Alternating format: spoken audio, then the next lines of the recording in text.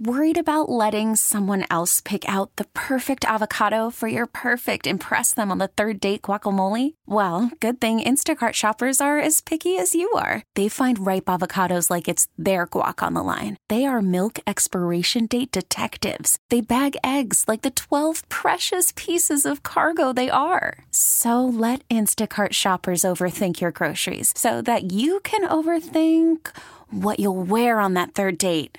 Download the Instacart app to get free delivery on your first 3 orders while supplies last. Minimum $10 per order. Additional terms apply.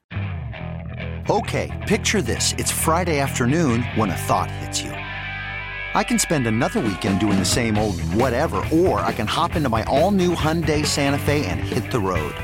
With available H-Track all-wheel drive and 3-row seating, my whole family can head deep into the wild. Conquer the weekend in the all-new Hyundai Santa Fe. Visit HyundaiUSA.com or call 562-314-4603 for more details. Hyundai, there's joy in every journee. The Aces go today. And, the Aces today, yes. Yeah, and that's why we're on, right? Yeah, exactly. The second to last tune-up.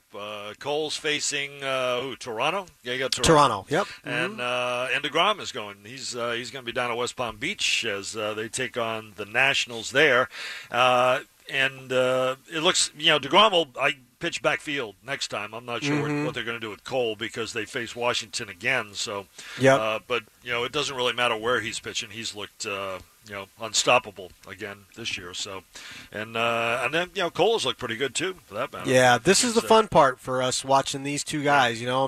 We kind of dreamed on it a little bit last year, got a little piece of it with these guys making 12 starts, and here you go now thinking about the idea that there aren't many starters in the game who are going to make 32 starts this year. I've got to think that Cole and DeGrom probably have a really good chance of doing that, and just because of their history of workload and who they are and just how they look. And this is the fun one because this is probably about maybe 75 pitches or so for these guys, and then you scale them back just a little bit and get ready to go. So it's we're tasting it, man. We're less than 2 weeks out. Yeah, no, it's it's interesting, the idea of with Carrasco's injury with the Mets, Sweeney, the idea of a 6-man rotation came up, and the thing is that, and Luis Rojas, he leaves a lot of things open. He never really says, that, we haven't even gotten to the point where Edwin Diaz is the closer, even though everybody knows he's going to be the closer, but, and who's who and who slots in where, he leaves everything very open and goes by competition, okay, which is fine. Yeah. And you read between the lines a little bit, but he pretty much shot that down right away because when you have a DeGrom and you have a Cole, it's hard to do a 6-man rotation. You can't be pushing those guys back. First of all, they don't want to. Second of all, you don't want to because you want them out there every 5 days. Now you can get them an extra day here and there when you have days off, and there's plenty of time in April. I think the Mets have 5 days off, I think, all told in the month of April, and the Yanks probably have a bunch too. Yeah. And it gets it'll get tighter after that, but you've got to have those guys out there. What you can do is drop other guys into the rotation and give a certain pitcher 10 days. You know what I mean? Yes. To skip a start and give him the 10 days off and get him back into the rotation and help him that way and help him innings wise, and especially when you get down to the end of the rotation with guys like David Peterson with the Mets who haven't pitched. Haven't gone beyond 130 innings in a season at all, and that was a couple of years ago. So, but it was interesting that they kind of shot that down. Openers, he didn't shoot down. Figuring out other ways to do it, but the 6-man rotation, pretty much when you have an ace, it pretty much goes by the boards. Exactly right. When you've got a guy that when you've got a guy like DeGrom, when you've got a guy like Cole, when you've got a guy like Scherzer, or any of these other guys, you don't want them pitching less. And that's what a 6-man rotation does. And I understand what it means in theory, but you're making your best pitcher pitch fewer games, so you kind of have to maneuver other guys around, and then you're shuffling too many people around, so it becomes a little bit of an issue. But last week you and I spoke to David Cohn on this program, and he said, going back to days when he worked with Mel Stottlemyre, and they weren't dealing with ramping up from a pandemic. They were talking about the idea of rest between starts being just a big factor for them, and being about lengthening the season for them, durability, an extra day here or there, or as you said, skip a turn. These are the kinds of things you're going to see teams do a lot, and we hear about six-man rotations all the time, or the idea of it. When you have a real number one, it makes zero sense, because then you're just giving them the ball fewer times. Yeah, no, listen, I think I was talking to my buddy Dave Sims the other day, and we were talking about the Seattle rotation, because he was asking me about Chris Flexen, who used to pitch. Sure. Used to pitch with the Mets, and he went over to Korea and pitched well there. And Seattle, actually, I think they signed him to a 2-year deal, actually, which good for him. Mm-hmm. But he's in the rotation. But they're going to go with the six-man. But it makes sense, because they don't have Marco Gonzalez. Is that their number one? I guess. And they're going to go with a six-man rotation, and they're a young team, and they're not going to win this year, so it makes sense. I totally get that. But, they don't have a guy that you can hand the ball to every 5 days and say, go get him, big boy. This stop a losing streak or whatever. So with the idea of contending like you're talking about. Yeah, no, exactly. So, that it makes sense for a lot of teams like that. But it doesn't make sense for other teams, especially with the big guy at the top, So who is it? Was it Texas that has a Sims and a Coleman? Is that who? I don't know. There's a basketball team. There's a basketball. One of the college teams. Well, they're gone anyway. Yeah, Texas. Texas got Lewis Coleman the third, and the Sims on there too. I didn't see. I think there's a Sims and a Coleman. It doesn't matter, because Abilene Christian beat them. How great are those upsets, man? I know. Abilene That's Christian fantastic. And Oral Roberts, the other one with Ohio. So how's your pool? How's your pool doing? I stopped doing them so long ago because of days like this. Yeah, okay. It's just I don't pick the brackets anymore. I don't watch them as closely during the season, and it just I do other things for interest in that, but just picking the bracket, it's funny because I'm wearing a Kansas sweatshirt right now, and I used to. Every year, probably from, I'd say like throughout the entire 1990s and 2000s, right. I used to pick Kansas almost every year. I'm like, this is going to be the year. This is going to be the year. And I think the year that Syracuse beat Kansas in the final, right? In the Carmelo's year, I think they beat Kansas. Mm-hmm. That was, right, because Roy Williams, I think that was his last year there. But that was the year that I think I picked Kansas to win. Nobody had picked Syracuse to win, so by the time we got to the championship game, I won my pool, regardless of the outcome. And I sit back, and Kansas still didn't win, but they finally paid off for me. Anyway, I used to pick them forever and ever, and it never worked out. I stopped doing the brackets a long ago because everyone, at 3:00 on the first day of the tournament, everyone said, "Oh, my pool, my bracket." Yeah, no, I know. I've got a couple. I have one Gonzaga, one Baylor, and okay. I didn't even look where, because I had some teams knocked out. But speaking of Q's, I was watching them. How about Buddy Boeheim? Mm-hmm. God, yeah, good Lord. He's doing his best Steve Kerr imitation. Hi, I can shoot threes. Yeah, put me in the next level and put me on the right team, and I'll drain a few for That's you. That's the game. I heard a few Jerry McNamara references the other day. Yeah, a little bigger than Jerry. A little more size than that, but he can shoot. That's fun. So, and they play today, right?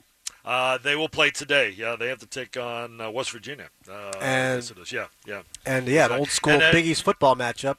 Yeah, no, exactly. And the weird thing is that it's going into Monday too. Like we talked about this last week. Yeah. They started Friday, so it's Friday, Saturday, Sunday, Monday instead of your traditional Thursday through Sunday. They did the play-in games on Thursday. Right, and next week I think is the same thing, isn't it? I think Saturday, Sunday, Monday, Tuesday. Oh, really? Okay. I believe. Okay. I got you. So I think the regional finals, the Elite Eight games, are going to be on Monday and Tuesday. If I saw that right. Cool. Well, that's cool. They're stretching that out a little bit differently, and I'm not sure I understand exactly why, but there's plenty of basketball around.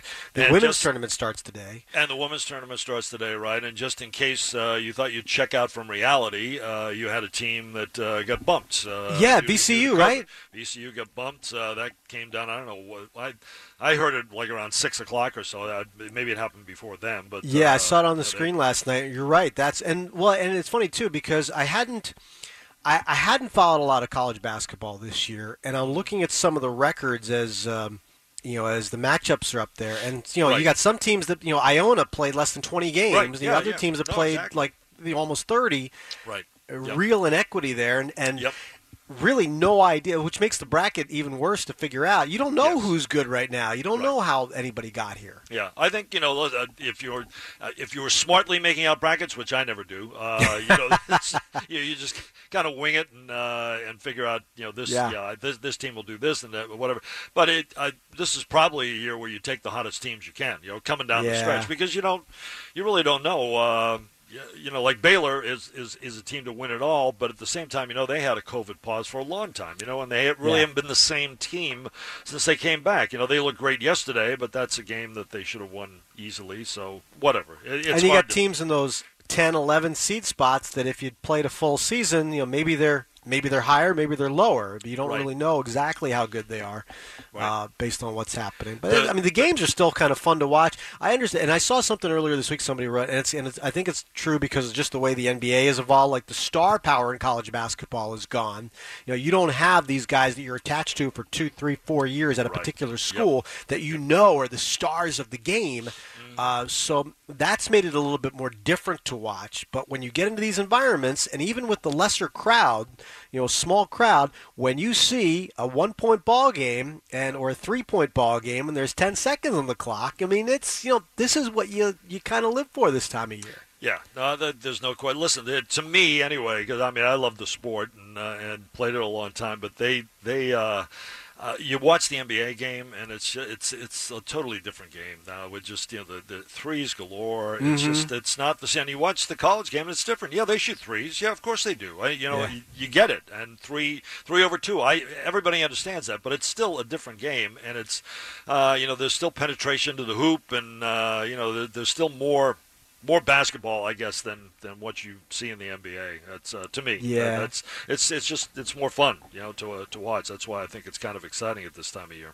And it's fun too to watch. These kids are still. I mean, they're fantastic athletes, but at times you see the game speed up a little bit, even for these guys, and you recognize how young they are.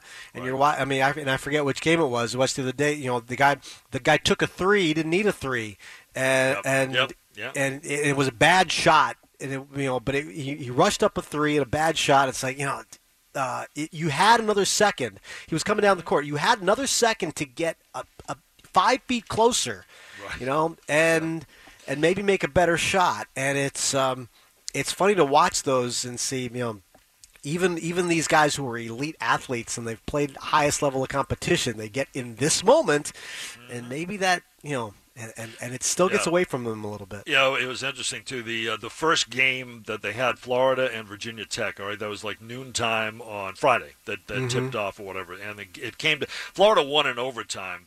And they had a 3-point lead, and they hit the three. And Virginia Tech hit the three, and I forget who was doing the game. Whatever, he said they should foul. You should foul here, right, and not let them take the three. But nobody ever does. No. It happens time and time again, over and over.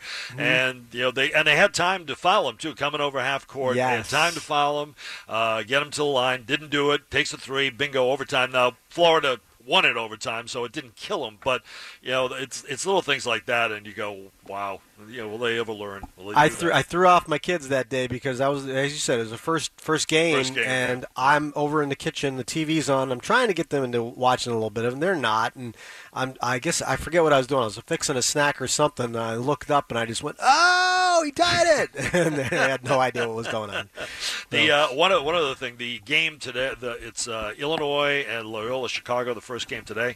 But I was amazed at this. I didn't see it going in. Sister Jean. Remember her? Mm-hmm. It's 101. I had no idea she was that old. Yeah. She's still kicking. I thought that was great.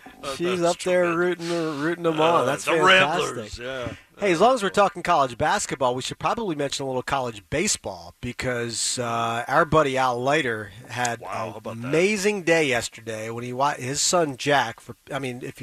It's all over Twitter if people are on it, but if you don't know what we're talking about, Jack Leiter at Vanderbilt threw a no-hitter yesterday and struck out 16 batters to do it. A 9-inning no-hitter, not a 7-inning job or anything like that.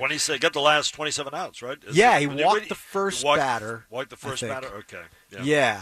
And then 27 in a row, and wow. It was just. I was talking to Al about 2 weeks ago, and we were talking about some stuff, and all of a sudden I said, "Hey, what's it like watching Jack?" I said, "How do you watch Jack? Like, what's you're a fan, a dad?" But he said, "It's a great question." He said he charts the games.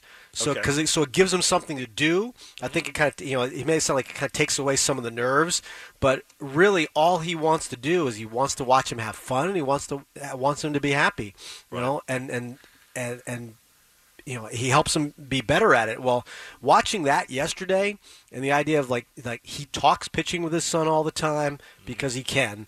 And the thing that stuck with me, Eddie, is when he said, I just wanted to be happy, and you kind of feel that, like when you think about your own kids, and he's watching his son, who's going to be a first-round pick, and maybe the number one overall, possibly. And like he's eligible, like he was only drafted 2 years ago, but he turns 21 in April, so he's eligible this year, correct? Yes, yeah, absolutely, yeah. Yep. Yeah, so it was amazing to see. His arm is amazing. I heard him talking, Jack. I don't know when, it was a little while ago, but he was talking about that Al, even going back to like when he was 2, he'd have a ball in his hand. Okay, he'd give him even like a Nerf ball, just to throw or squeeze, whatever. But he had a ball in his hand all the time, and that I'm sure it grew from there. And he was probably doing bullpens at 4. Yeah, but it's great. He's a righty too. He's not a lefty. Yeah, like Al, he's a right-hander. But it's great. It's great to see that. I kind of remember Jack a little bit. When he was younger, like seeing him around the ballpark and that. But it had to be. It's got to be great for Al. I mean, it's got to be a great feeling. Yeah, I mean, think about. Well, he was. Let's see. Jack was born in 2000, so I don't know if they crossed. I don't think they crossed paths. Pat Mahomes was on the Mets in '99, but not 2000, right? 99. Yeah, I don't think he was there 2000. Yeah. So I mean, think about Patrick Mahomes, Jack Leiter. Exactly. There's. I know we thought there was some funny stuff in the like the the pipes at Shea Stadium, but man, there was something happening there. You want to feel old too? There you go. That's you want to feel old. I remember watching little Patrick Mahomes, in his uniform all the time, and he'd be out there throwing with his dad along the first baseline prior to games and that. Talk about feeling old. That's fantastic. But I mean, I just gotta listen, and I didn't become a father until I was 40, right? So I'm 50 now. So I feel all these things that people are talking about when you sit there and you just watch the games differently, because now the people who are performing are half my age. They're old enough to be my children, and you kind of think of it. They're closer in age to my children than they are to me, and it just hits you kind of differently. And I really felt great for Al because of a conversation I had with him 2 weeks ago,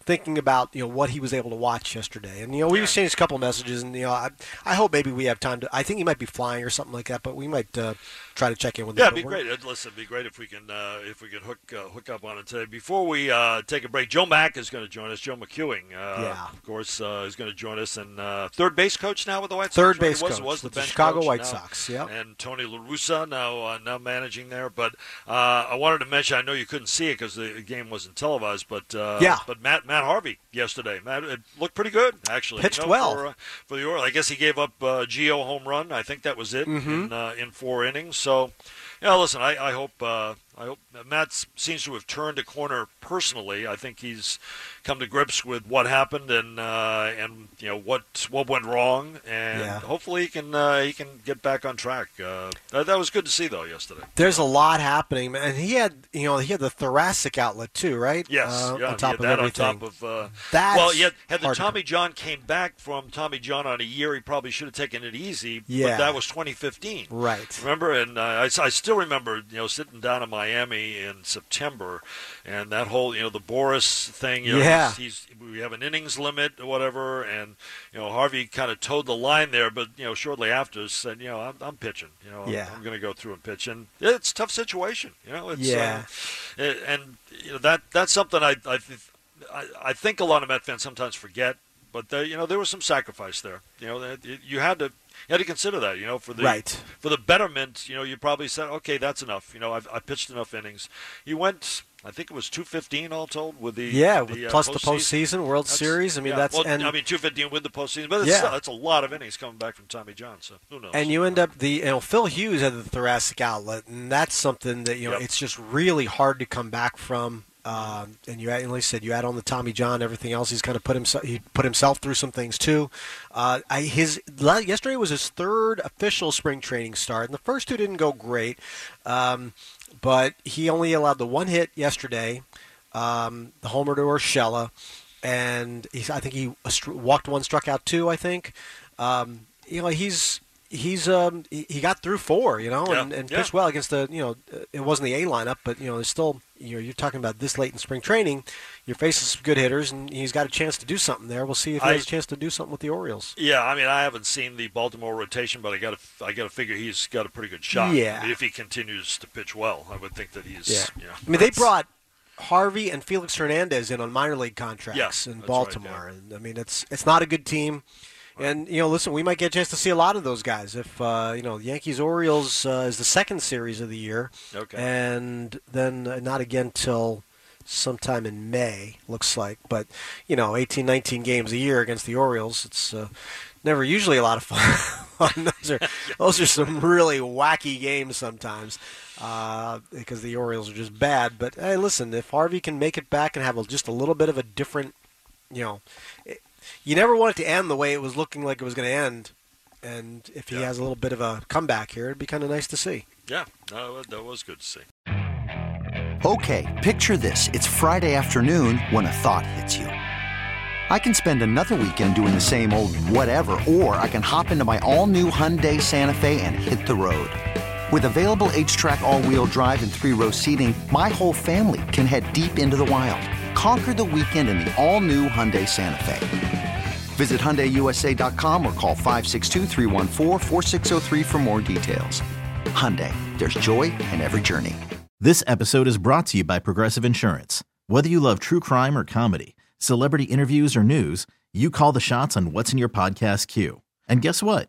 Now you can call them on your auto insurance too with the Name Your Price tool from Progressive. It works just the way it sounds. You tell Progressive how much you want to pay for car insurance, and they'll show you coverage options that fit your budget. Get your quote today at Progressive.com to join the over 28 million drivers who trust Progressive. Progressive Casualty Insurance Company and Affiliates. Price and coverage match limited by state law.